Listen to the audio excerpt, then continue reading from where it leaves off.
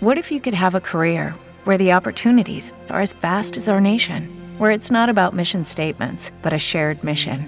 At U.S. Customs and Border Protection, we go beyond to protect more than borders. From ship to shore, air to ground, cities to local communities, CBP agents and officers are keeping people safe.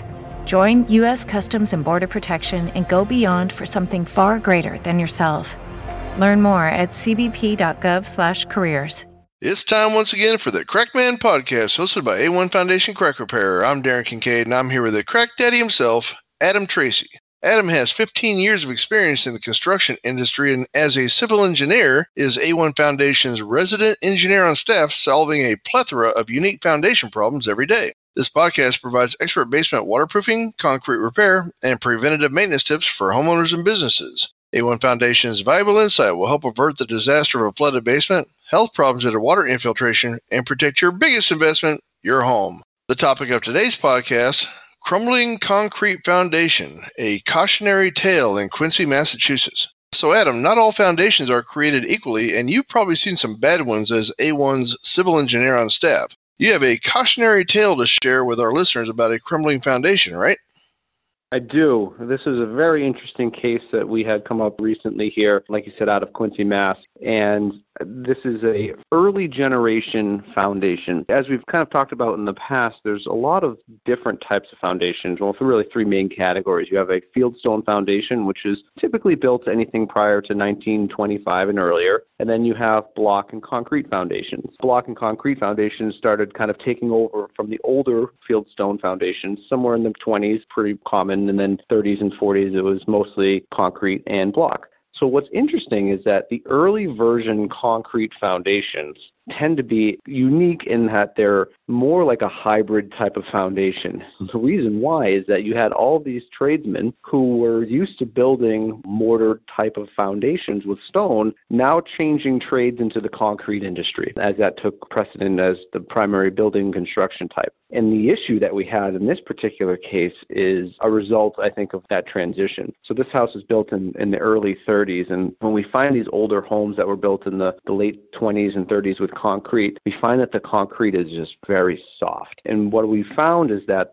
most of the reason why is that there's a lot of fine aggregate in the concrete mix. So with most concrete mixes that we see, you see large aggregate like stones that can be as big as your thumb, and then everything down to sand. And part of that mixture creates a nice strong foundation mixed with Portland cement and water, etc. So what we find is that these older foundations are built more like a stone foundation in the mix that they used. So they used far more sand, which would be more like a mortar. So as 100 years passes by, give or take, this foundation acts much more like a fieldstone foundation than it does a concrete foundation.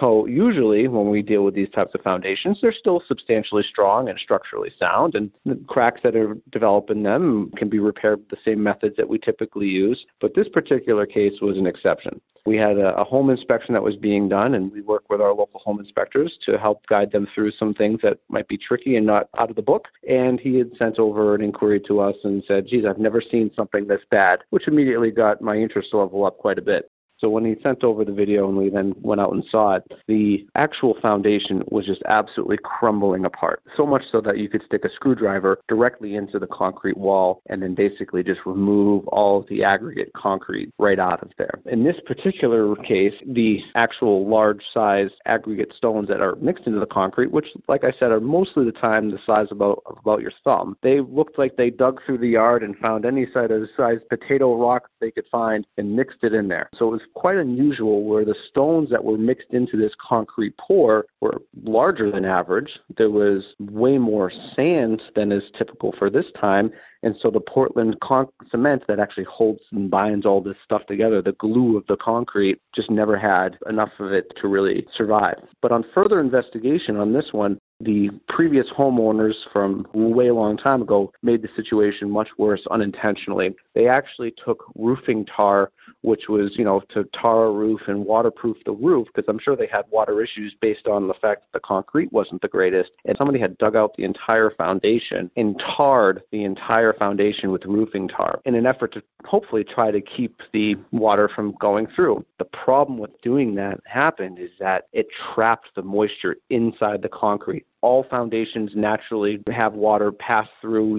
Most times it's not active water leaking, but just water vapor. So you do have water transferring in from the outside to the inside and vice versa. When they put this roofing tar on there, it trapped it. And all of that water now accelerated the decay of the concrete. It's probably one of the worst foundations that we've seen in a long time. And unfortunately for this homeowner, they have some major costs to repair it and potentially remove and replace in certain sections that were affected worse than others. But it's a cautionary tale that when you see an older foundation, to get a thorough evaluation of it to make sure that it's strong, because they're not built to today's standards. Today's standards are very robust. There's a lot of rules and regulations around them. There's plenty of testing standards to make sure that it complies with everything that they're trying to comply with. Back in the 30s, 40s, it was a little looser. So when we come into these foundations, we want to make sure when homeowners are buying the home, they know what they're getting. And for repairs that might need to be needed, the shift is a little bit differently, because we want to make sure that we match the right repairs to that type of foundation, because even simple repairs could potentially damage them because they're not quite to the standard of what we build with today. So it's a very interesting case, and unfortunately the homeowner's got a little bit of homework to get their foundation up to par to today's standards, but certainly something that could be resolved. It's just a matter of time and materials and money. Wow, as always, very educational, Adam, and thanks for sharing this painful story. Hopefully it helps somebody from buying a real money pit in the future. If you have a basement water problem and think you need a professional, or if you'd like more information on foundation crack repair and basement waterproofing topics, please visit a1foundationcrackrepair.com or call Adam at 866-929-3171. Or you can email Adam at info@a1foundationcrackrepair.com. Thanks for listening, and keep that basement dry.